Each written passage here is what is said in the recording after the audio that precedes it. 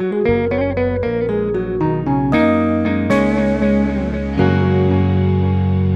Talk. Cheryl Seigelwald. She is our delighted to have you here. Cheryl is the Vice President of Vertical Design for the NRP Group. For over a decade at NRP, Cheryl has served in many capacities. She has participated in 32 projects across 10 states that account for a collective $1.5 billion in assets. While Cheryl had a wide range of experience in various locations and project types, she has particular experience working in urban infill developments that are part of strategic neighborhood revitalization plans with unique redevelopment opportunities and challenges. Before joining the NRP Group, she worked as a practicing architect for KA Incorporated, a large national architecture firm focused on retail development for major REITs. She graduated with a master's degree in architecture and urban design from Kent State University. And besides, she also holds a real estate and finance certificate from Cleveland State University. Definitely want to thank you for joining us, Cheryl. Thank you. Thanks for having me today, Adrian. It's nice to meet all of you.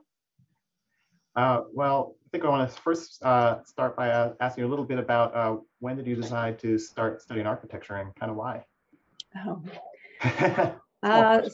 Well, my dad is an engineer. He built our house when I was in first grade. And so I was, running around the job site, picking up nails for a penny a piece for him. We were sort of in the country and a lot of development came up around us, and we would go out at night and tour houses that were under construction illegally. So that was my childhood and kind of developed my interest in architecture. Oh, that's pretty awesome. I've done a couple of those as I was younger, so I understand. That's cool to hear. I wasn't the only one. Yeah. So were there any other women role models that you looked to while you were a student? Not really. At Kent State, I was there from 91 to 97. And until my very last year of grad school, there was not even any women professors in the architecture program. Wow. And that was actually a bit of an issue. We had some, at the time, they seemed super important protests about this, and they did finally grow their staff. I think it's a completely different atmosphere now, but I'm still of a generation that did not grow up really with role models in the classroom. Oh, that's disappointing, but hopefully things are at least changing over back at Kent State now. Yeah, I just got a flyer, I think last week, of two, I think adjunct professors they had hired, and they were both women in their late 20s, early 30s, it seemed like. So that was kind of exciting to see. That's great. Mm-hmm. So a little bit more on that topic. Despite outnumbering men in architectural and design degrees, women still make up a small percentage of the managerial positions in the industry. So what's your analysis of that reality? I think it's just a classic, it's really hard to do everything, and women become mothers, they tend to be the ones who are a little less likely to take on more and more responsibility. I'm not sure it's really from our peers above as much as life choices that we make along the way. I also wonder sometimes if women are better at their sort of day-to-day tasks and just getting stuff done, and they are maybe not as recognized to go up into these leadership roles where there's less doing and more finagling or something going on.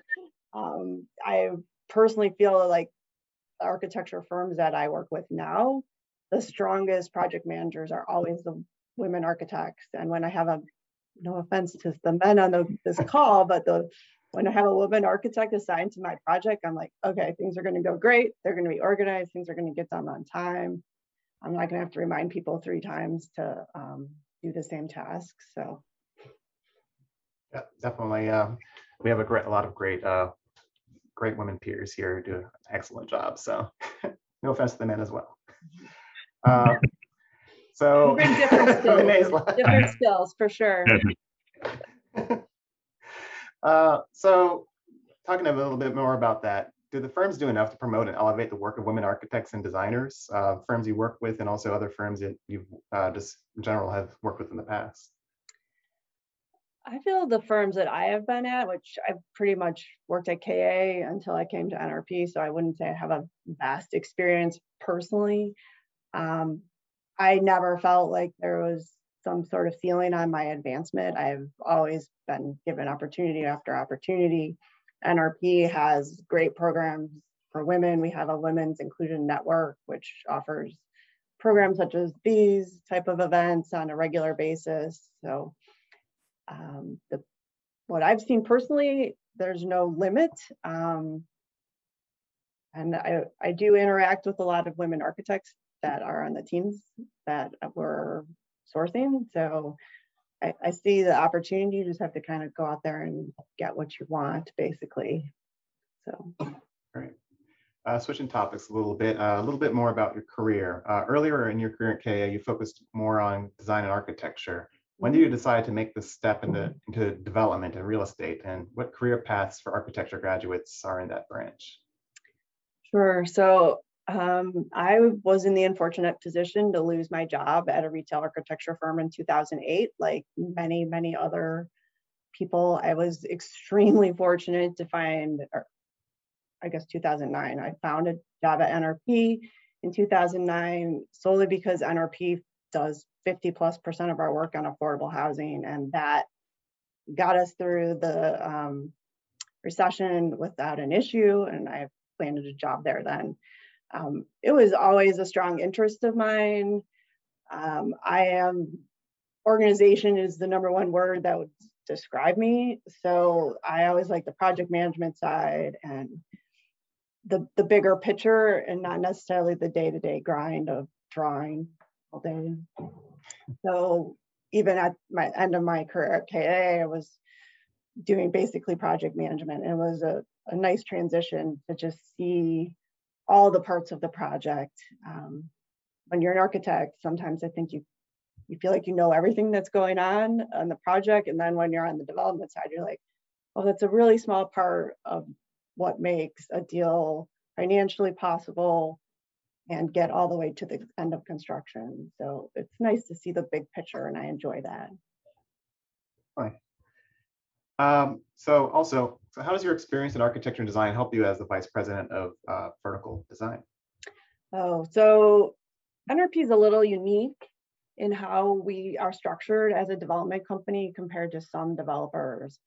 Most developers, the role of developer has a more heavy hand in what's going on day to day with the design consultants, et cetera. But at NRP, the developers are really the deal originators. They go out and they find the land and help assemble the deal, but then they are supported by our design and entitlement team, which is sort of three silos. One is the vertical design studio or group. We are 90% registered architects. And then the horizontal design arm are 90% civil engineers. And then there's a development project management group within our department also. There's one person from each of those silos that are really managing a project from our end and interacting on a day-to-day basis with all of you, all of the architects, interior designers, civil engineers, waterproofing, accessibility. And we're really supporting the developers who are primarily an education background in finance or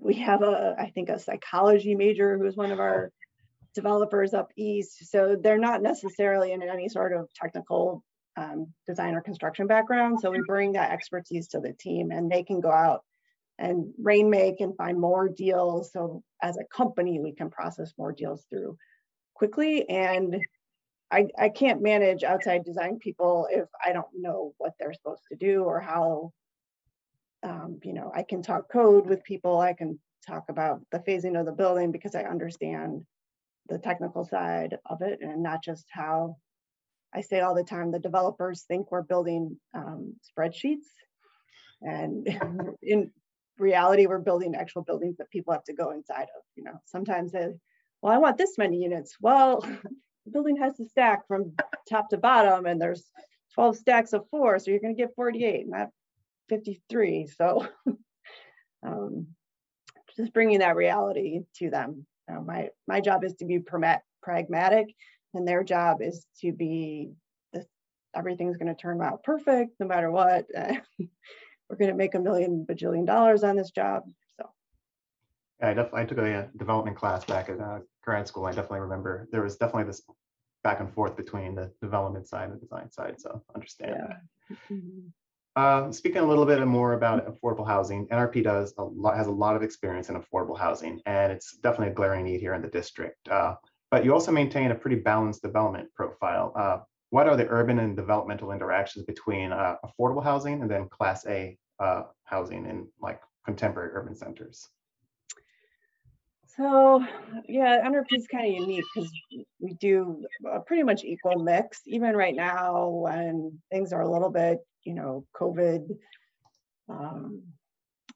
scary with the price of lumber, etc., we are still doing a lot of market rate development, even though maybe some of our bond finance deals have gone up in nature, and that's important to us maintain our staff. We've added 5 staff members to my team since June, which is amazing because in March, we all thought we were going to lose our jobs again. It just seemed like 2008 all over again. So it's really important to the company that we maintain that. Our affordable housing is a really wide variety of stuff. We started in Ohio and Indiana building scattered site infill single family houses, and then moving on to some 3-story walk up or 1 level cottages for seniors. So when I look at some of the things that are happening in the district as we move into that market, and just the complexity of those deals on tiny sites with such tight zoning restrictions, and the level of design on those, like I say all the time, the jobs in DC for affordable are be the nicest jobs in our entire portfolio, nicer than any market rate job we've ever built, just because of the expectations. So it's just really finding the price point for construction that can be supported in those deals in the urban places, I think is. Nice. Over a decade, you've been involved in over 35 projects in like 10 different states, a portfolio of like $1.5 billion. That's probably pretty outdated at this point. I think even in our like pre-pipeline right now, I think there's 50+ projects that I'm touching regularly. So sorry, I interrupted your question. No, so that's impressive. My question was gonna be, which of those projects, if you had to pick, which ones are you most proud of? Well, I think my first deal at NRP is probably still the one I'm most proud of. I hadn't done multifamily at all before I started at NRP, so I had learned all my technical code, everything knowledge that I learned from NRP or all the architects we've worked with along the way. But I did a 40-unit scattered site single family infill project it was affordable in a pretty rough neighborhood. And it involved us buying basically individual properties from 20+ owners. Wow. So you can imagine the owners of single family infill projects that are going to be developed for affordable are not the easiest people to deal with. And I mean, literally was meeting people in McDonald's parking lots to get papers signed and easements released. And the amount of things I had to learn when I came to NRP was just incredible. I felt like an idiot basically every day for an entire year, because you're just running into things you've never done before, especially on the affordable side. I'm probably most proud of that. And then we have a 9-story block and plank market rate building in St. Pete, Florida. It just really turned out to be a really beautiful building, and I really enjoyed working on that one. That's great.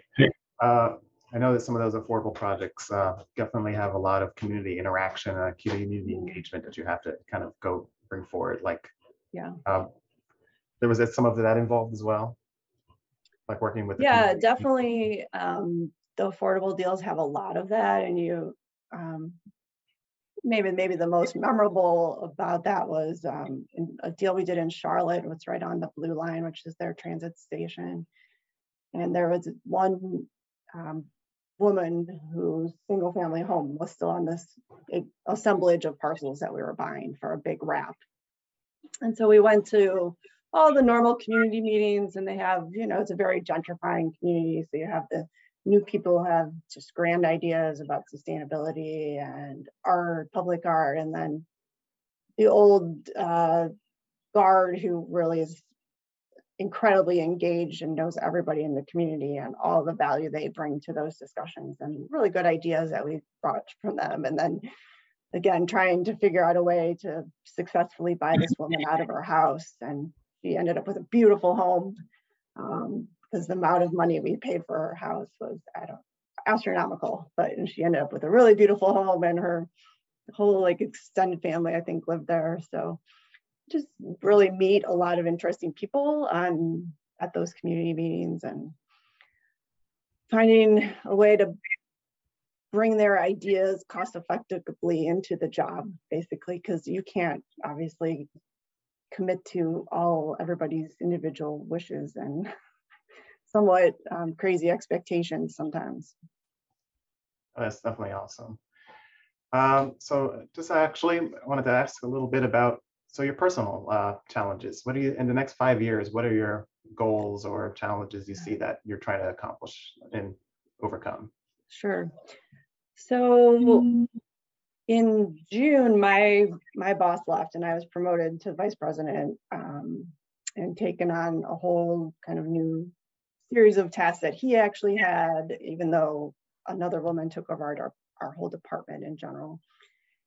So I've been focused probably since then, and even before that, from how do we continue growing at the pace that NRP is growing, which is explosive growth. There was 250 people here when I started 12 years ago. We're over 1,000 people now. We are in 10 states or more and adding developers regularly. And so how do I hire enough people to support that development, but then have them all operate consistently, that the details that we're using in the Mid-Atlantic are the same details we're using in Texas?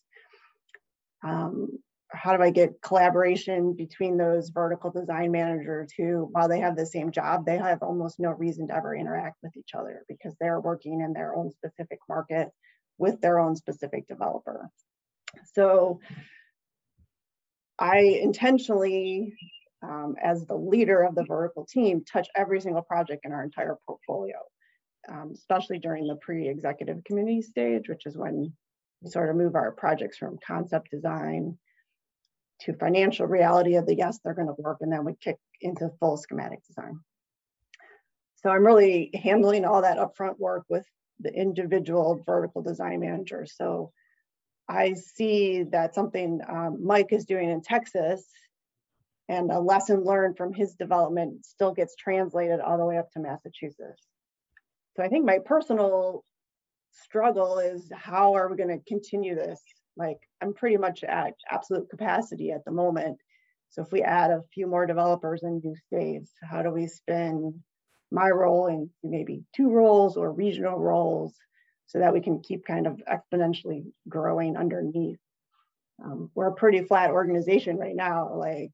There's my role, the staff who reports to me, and then you're down at an admin assistant kind of level under that. So there's probably going to be some layers added in there as we keep growing. And how does that happen and maintain the quality and consistency, I guess?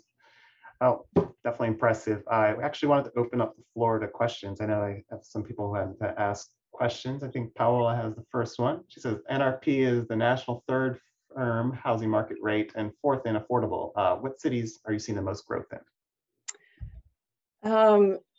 Charlotte is probably one of the actual biggest growth.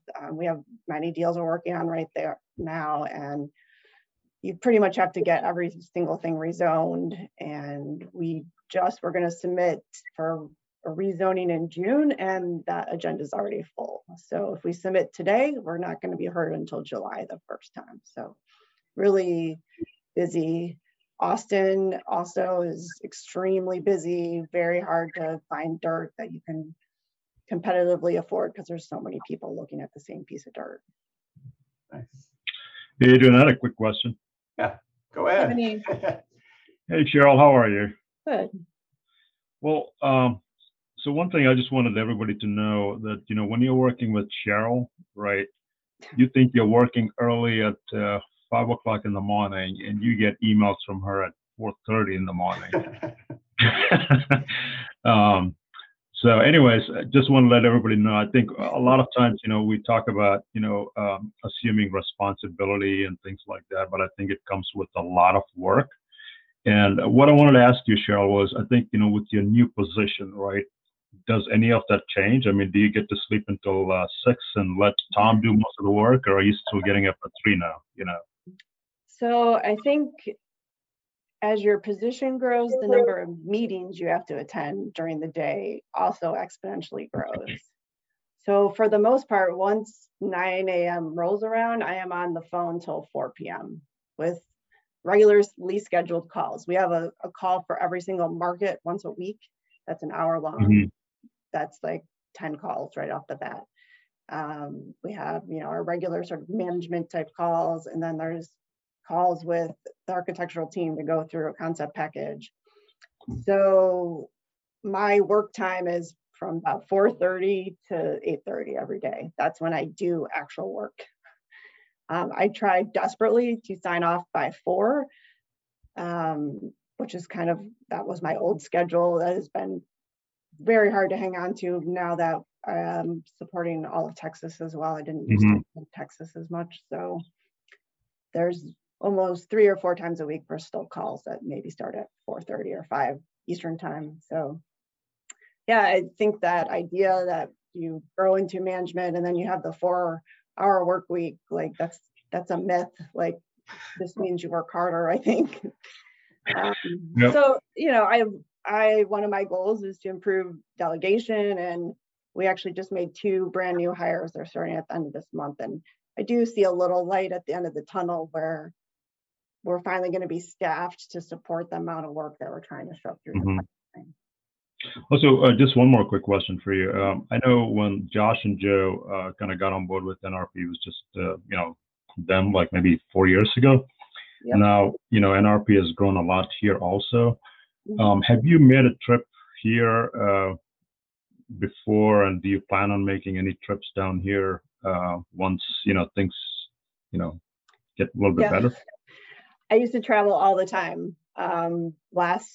A year ago yesterday, I was in New York City and I got a call from my boss. He's like, you got to get out of there. You're going to get trapped. They're going to make you quarantine in New York. Like, go to the airport. I'm like, I'm at the airport. Calm down.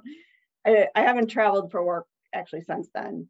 But before that was weekly. Probably I was going somewhere once a week or something to walk job sites, sit at design meetings. I really miss the design meetings where we can all be in the same room and work through problems and have some banter. I think that's one of the biggest things that COVID has really been a problem with, is we don't have the, oh, what did you do last night? How are your kids? Kind of discussions very much anymore. There just isn't that. And that's what helps us develop good relationships with our consultants. And when I'm demanding stuff at 4:30 in the morning, you're more willing to help me out because we're friends, I'm not just delegating. So I think that's been hard for everybody, and I hope we get soon back to visits and trips. I miss walking job sites once in a while and getting out of my chair. Yeah. We had a question from Dennis. He wants to know, affordable housing seems to be a crisis in the United States, and NRP is at the forefront of solving that crisis. What other housing crises are at the forefront, and senior, short-term rehab, or what else? We do a ton of senior housing, actually, especially in the Midwest. I don't think Chris is looking at as much of that in our region. I think it's been really competitive, and as some of the bigger cities, the rezoning gets tough and the submarkets are tough.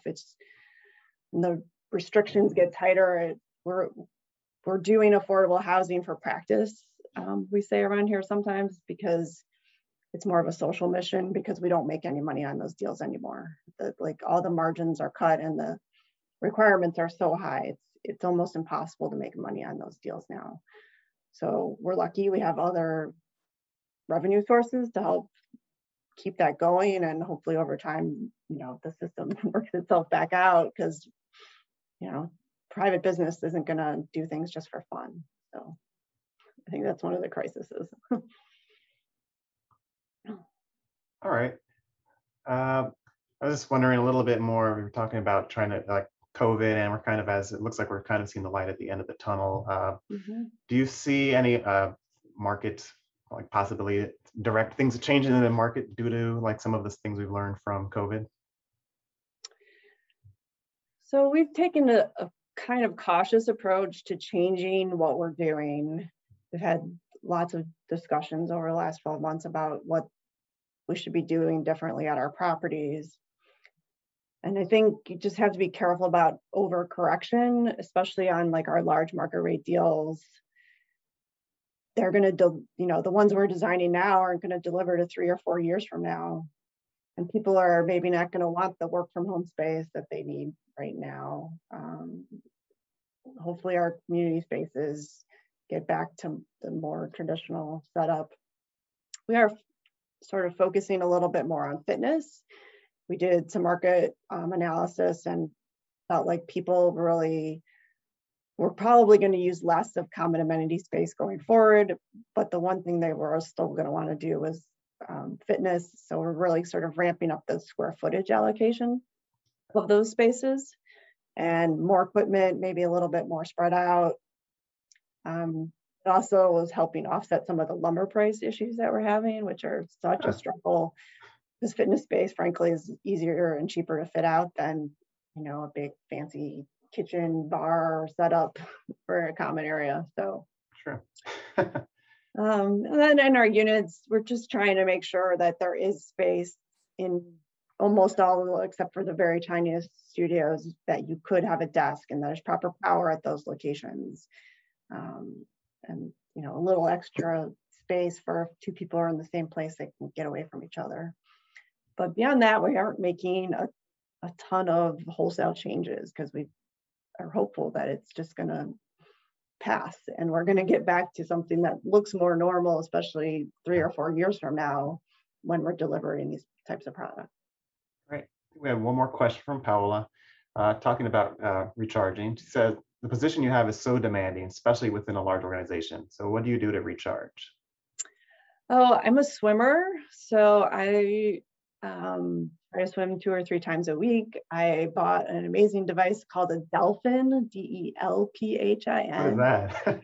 It's, I thought it was sitting here. It's not. It's about 1.5 inches square. It's a web connected device though, and you can download audiobooks to it.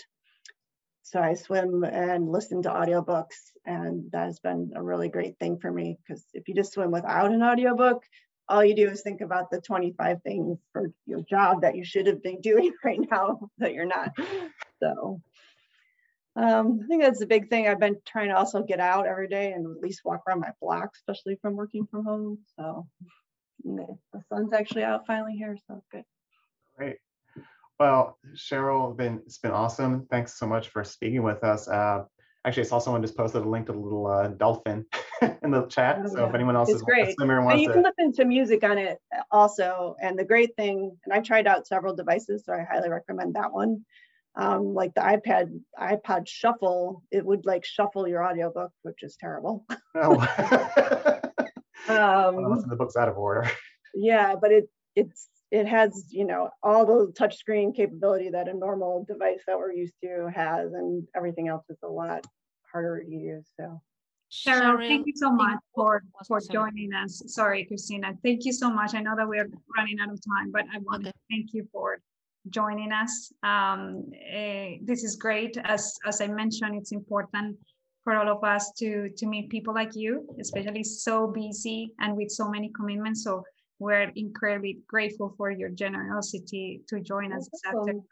It's been such a pleasure working with your company. So thanks again for sharing your knowledge today. It's fantastic. Great. Thanks so much for having me. I appreciate it. It was fun. Thank you, Cheryl. Thank Take you, care. Cheryl. Have a great Thank you so much. Everyone, have a good weekend. Bye. Thank you. Thank you so much.